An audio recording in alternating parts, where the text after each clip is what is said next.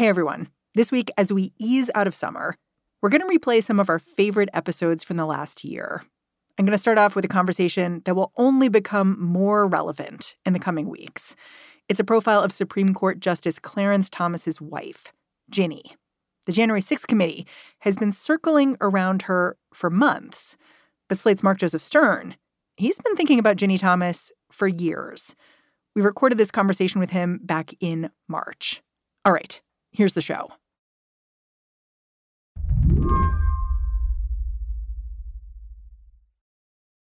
Slate's Mark Joseph Stern has been keeping an eye on Ginni Thomas for a while now. It has not been difficult. She's outspoken. So she used to run a Facebook page that was public. This was back in 2018. It was a dark place, truly. I mean, I did feel like, in part, I was an anthropologist. And in the Trump years, I would have thought she'd be celebrating all the time, that she'd be like, yay, thank you, President Trump. You know, you did this, you did that. I'm so happy that your agenda is finally happening. But instead, it was all rage and paranoia all the time. And frankly, I think that's what first drew me to her page, because it was not what I would have expected from someone who is like a lifelong lobbyist for the GOP, who was getting access to the White House. Because she'd won. Yeah, she won.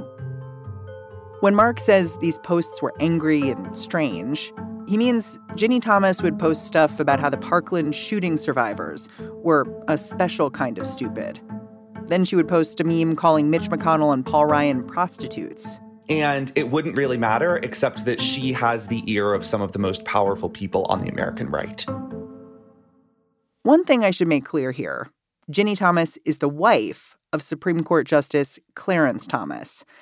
But it does Ginni a disservice to describe her simply in terms of her spouse. She's a D.C. power broker. She runs a consulting firm that boasts it can open any door in Washington. She's launched the careers of right-wing media stars, people like Dan Bongino. She's got this knack for building up ideological networks. And so I felt like it was legitimate and newsworthy to report on this spouse of a Supreme Court justice, not simply because she's married to a justice, but because she was a powerful figure in her own right, and her work was overlapping more and more with her husband's. Mark has been thinking about all this because last week, a lot of reporters seemed to learn what he'd known for a while. We want to turn now to an exclusive CBS News and Washington Post investigation. The Select Committee investigating January 6th got its hands on some of Ginni Thomas's text messages. They were sent directly to then President Trump's chief of staff in the wake of the 2020 election. The stunning text messages detail an extraordinary relationship between Ginni Thomas and then White House Chief of Staff Mark Meadows. In these texts, Ginni Thomas urges Trump and his supporters to keep Joe Biden out of office. She encourages them to, quote unquote, stop the steal with the fervor of a zealot. Do not concede, she wrote. It takes time for the army who is gathering for his back. Thomas urged Meadows to help the president stand firm. The majority knows Biden and the left is attempting the greatest heist of our history. For the left, Ginni Thomas has been problematic for a while, like you're saying. But I'm wondering if you think these texts change something. So for a long time, there has been this concern that there's overlap between Ginni Thomas's work and Clarence Thomas's work. So we know, for instance, that Ginni Thomas is involved with various organizations that file briefs before the Supreme Court. But until now, there hasn't really been a kind of smoking gun where Clarence Thomas has cast a vote that directly protects or favors Ginni. Now we have evidence that he voted in at least one case in a way that would have shielded Ginni Thomas from legal scrutiny, right? He voted to block the January 6th committee from obtaining a bunch of Trump documents about January 6th in which Ginni Thomas may well appear. And that's the first time ever, as far as I'm aware, that you can draw a direct line between Clarence Thomas and his legal work and Ginni Thomas and her political work. And that, I think, is a really big deal. Today on the show, why Ginni Thomas's text messages are just the beginning. I'm Mary Harris. You're listening to What Next? Stick around.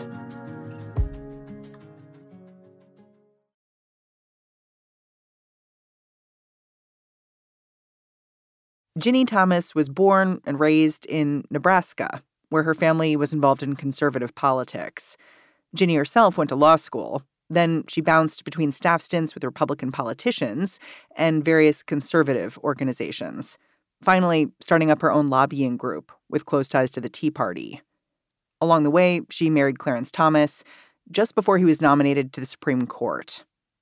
In the years since, Ginni Thomas made herself part of the conservative infrastructure in D.C. A few years back, she started the Impact Awards. That's an annual luncheon celebrating conservative icons, as well as the movement's more obscure foot soldiers. In 2019, the luncheon was held at the Trump International Hotel. Thank you so much. Oh, don't. You're going to make me cry. Thank you very much. It is useful to pay attention to what Ginni Thomas says in tape like this, just to hear how she describes her own point of view. This is how she described the left that day. Keep in mind, this is 2019. Donald Trump is still president. They use manipulation, mobs, deceit for their ends. In the name of Thomas goes on to say the left uses Hollywood to normalize extreme views, that they spew hate, that they wield tactics of ritual defamation. They call us haters, bigots, xenophobes, extremists, or conspiracy theorists. She says the people she's honoring at this ceremony, they have felt the wrath of being conservative leaders. We appreciate that they're standing for our beliefs. We are here to remember why we fight. To Mark Joseph Stern, these kinds of fighting words, they're pretty typical for Ginni Thomas.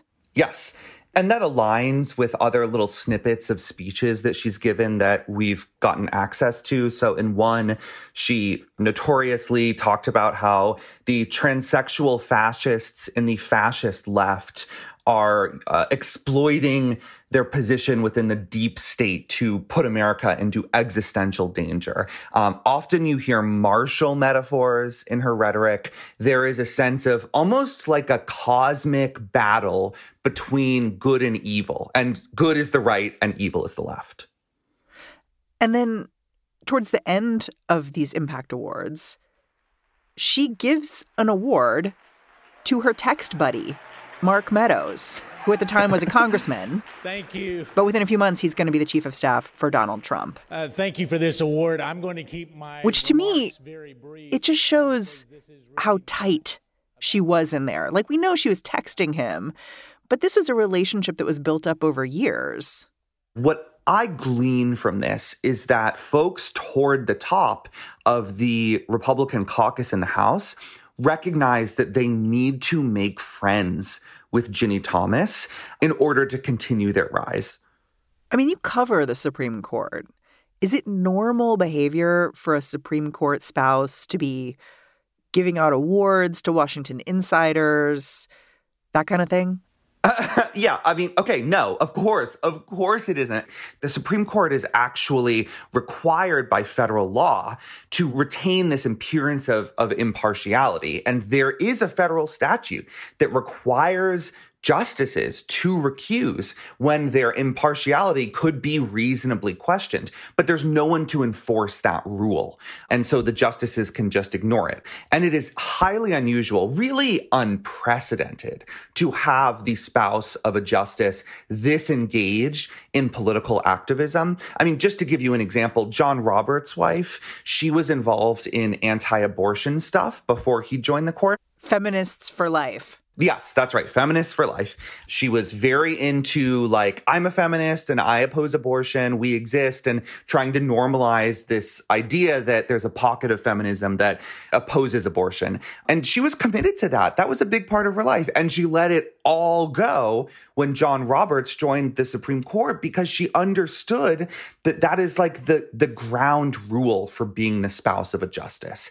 And Ginni Thomas and Clarence Thomas just totally reject that idea and really refuse to directly address the accusations of partiality and conflicts of interest and unethical conduct. So a few months after this awards ceremony in December 2019 is the 2020 election. And the 2020 election is when we begin to see these texts emerge. The January 6th committee has released them between Ginni Thomas and Mark Meadows. And I want to just go through those texts a little bit because there are a couple of things happening with them. A bunch of them read just like MASH notes from a Trump true believer, but the true believer right. has access to the White House. Like there's a lot of weird capitalizations. But then there's a different level where she is offering up conspiracy theories as fact to the White House. So I'm wondering if you can translate those for me and tell me exactly what she's referring to and why it's so notable. So the easiest one to translate is that she was a Sidney Powell person. Sidney Powell was the lawyer who released the Kraken. Yes. President Trump won this election in a landslide, and I'm going to release the Kraken. So Ginni Thomas texted Mark Meadows, release the Kraken and save us from the left taking America down. Even after Trump disavows Sidney Powell, really kind of throws her under the bus, she is texting Mark Meadows, why are you distancing yourself from her? She is going to save us. So long after everyone else has sort of gotten the joke, Ginni Thomas is still defending Sidney Powell and saying release the Kraken. If we move into kind of deeper conspiratorial territory, she sends Mark Meadows this article and quotes a passage from it that says the Biden crime family and ballot fraud co-conspirators are being arrested and detained for ballot fraud right now, and over coming days will be living in barges off Gitmo to face military tribunals for sedition. And she sent that as fact? Yeah, she sent that as fact, as far as we can tell. Like, she just sent this to him like, oh, thought you should know. Joe Biden's currently on a barge off Gitmo to face a military tribunal. Have a great day. Love, Ginni. What is this about? Like, what? Because that did not happen. As Ben Collins at NBC has reported, he's a kind of expert on QAnon.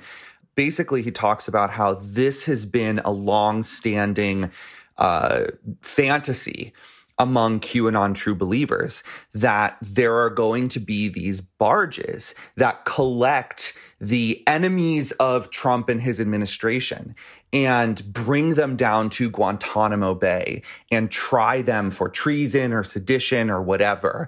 And that's going to be the grand climax of this long boiling battle between good and evil, and that good will finally prevail when these people are locked up in Guantanamo. And that is what Ginni Thomas apparently believed on November 5th, 2020.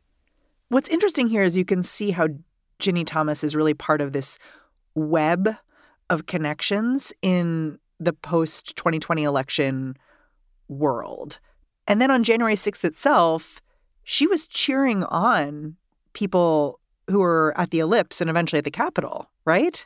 And she herself was at the Ellipse, we now know.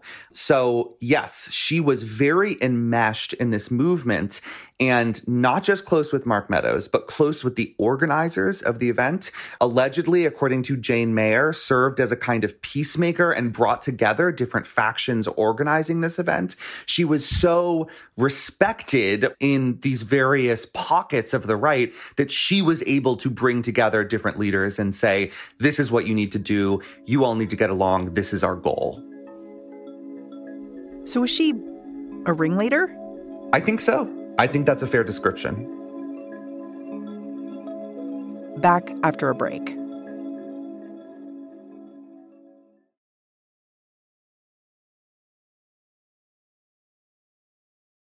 Let's bring it back to how Ginni and Clarence Thomas interact. Because here we are, like a little more than a year after January 6th, after all these text messages were sent between Mark Meadows and Ginni Thomas. How many cases involving the 2020 election or Donald Trump or January 6th have come before the Supreme Court already? At least half a dozen, and my count may be incomplete. And what's really notable is that Thomas has been on the pro-Trump side of almost, if not all, of those cases. So, for instance, he was pushing really hard to take up this big case about whether the Pennsylvania Supreme Court lawfully extended the receipt deadline for mail ballots. And in his dissent, he promoted some of these conspiracy theories about ballot fraud that we now know Ginni Thomas was texting to Mark Meadows and probably others. So he wrote in an opinion, mail balloting is just inherently susceptible to fraud. It relies exclusively on a system of trust. It's an honor system. When courts expand mail balloting, they're just expanding opportunities for fraud. And that is just the slightly nicer way of saying what Ginni was saying about the Biden crime family engaging in mass ballot fraud. Even before Thomas's notorious vote trying to block the January 6th committee from getting these documents about Trump, it was very clear that there was overlap between Ginni's political activism after the 2020 election and Clarence Thomas's own votes trying to help Trump during the 2020 election.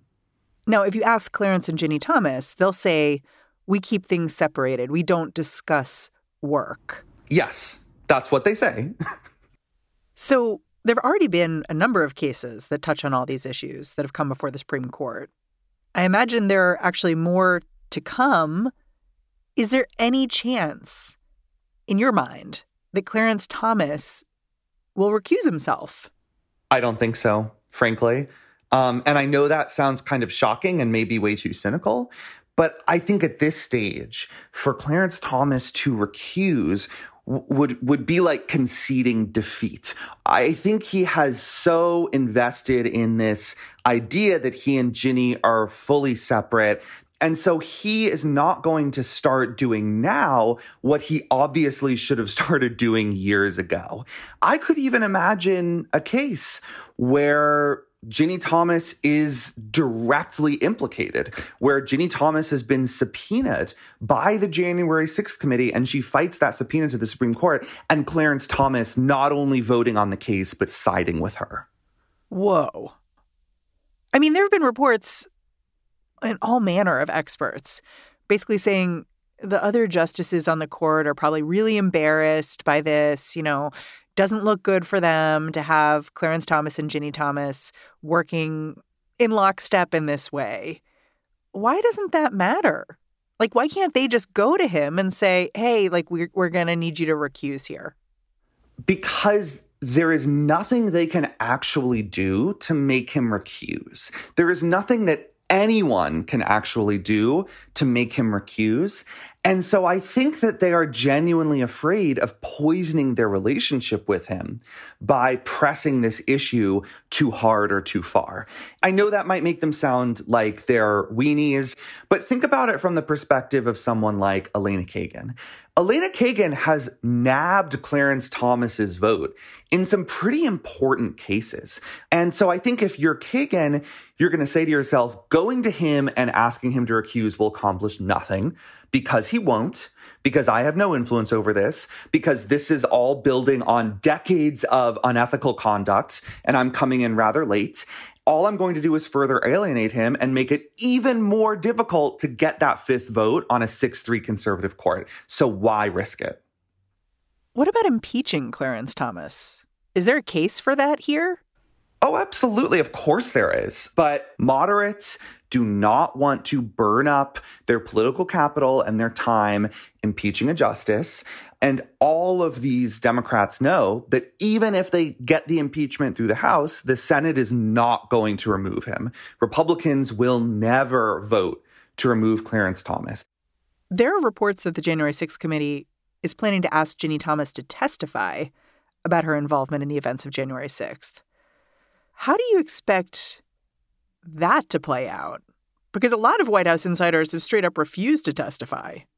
Two things. First, let me just say, this is a theory on my part. I don't have reporting to back it up, but I think it seems pretty clear that Democratic members of the January 6th committee leaked these texts to put pressure on Liz Cheney and Adam Kinzinger to call Ginni to testify. If you read the reporting around this, if you read the New York Times report specifically about Liz Cheney's extreme hesitance to even look into Ginni Thomas, if you look between the lines, it seems pretty clear that Democrats want to call her and Republicans don't. And this committee has been so unified for so long, bringing the two Republicans on board. Why risk creating a huge rift between the two sides? And yet, now that the texts are out, it's going to be really hard for them not to call her to testify, right? Because she is there on January 6th texting the chief of staff, the guy who is like one of the main targets of this committee, actively engaging in these conspiracy theories and urging along this attempted coup. So, you know, if she gets subpoenaed, if she gets called to testify, I strongly doubt she will agree to it. I think she will fight it, knowing that she has at least one vote on her side on the Supreme Court. But I'm not sure the committee will get that far because they are so eager or even desperate to prevent any rift between Cheney and Kinzinger and the Dems. So you're thinking that they won't call her to testify? Correct. Clarence Thomas has been on the Supreme Court for 30 years. He has had 4 clerks every year, and many of those clerks are now power brokers in D.C., super powerful, wealthy, well-connected people, deeply entrenched in D.C. politics and D.C. conservative activism. And one of the problems with giving justices life tenure is that they are able to build up this network of protectors who can spring into action if their justice is facing any kind of problem, including an investigation, and try to shield him or his spouse from accountability. And that appears to be exactly what we're seeing right now. We are seeing Thomas's clerk family, as he always calls them, spring into action to shield him and Ginni from this investigation and from any fallout. There is no system in place to push back against that. You know, you have a really strong POV when it comes to Clarence and Ginni Thomas. I'm wondering, when you talk to people, your colleagues on the other side of the aisle, do they share your perspective on these two? And where does it converge and where does it diverge? So I think it almost all depends on whether we're talking on or off the record. If we're talking off the record, I have definitely heard people on the right say what Ginni Thomas is doing is bad. It's bad for the court. It's bad for Clarence Thomas. He should have put his foot down years ago and said this is creating a conflict of interest. And clearly he is seeing his reputation tarnished because of Ginni's activism. Whether or not they think that's fair, they can acknowledge that it's happening, right? But if you talk to them on the record, they won't say any of that because they feel this very strong imperative to protect the justice and his wife. And this is not a one-to-one comparison. This is not even an analogy, but I think that there is a bit of an echo here with when Justice Ruth Bader Ginsburg started bashing Trump publicly. Some of the folks who have complained about Clarence and Ginni in the past, who have complained about justices making political statements, did not complain about RBG, in part because she's an icon. She was the leader of the American left. She was widely beloved. And I think a lot of people felt like there was no point in criticizing her because the right had already been hounding her and what she did was wrong, but it wasn't that big of a deal. And again, not a direct analogy. She did apologize. What she said does not hold a candle to what both Clarence and Ginni have said, but it just kind of illustrates this broader problem with giving folks like both RBG and Clarence Thomas life tenure to develop sprawling networks of supporters who will support them publicly no matter what and try to shield them from consequences, even when they're deserved. Mark Joseph Stern, thank you so much for telling me what's going on. Always a pleasure. Thanks, Mary. Mark Joseph Stern covers the courts, especially the Supreme Court, for Slate. Since this episode originally aired, It's been reported that Ginni Thomas sent emails to dozens of Arizona legislators, encouraging them to ignore Joe Biden's 2020 presidential win and appoint electors loyal to President Trump. The January 6th committee has said it's considering subpoenaing Thomas as they continue to do their work this fall. And that's our show.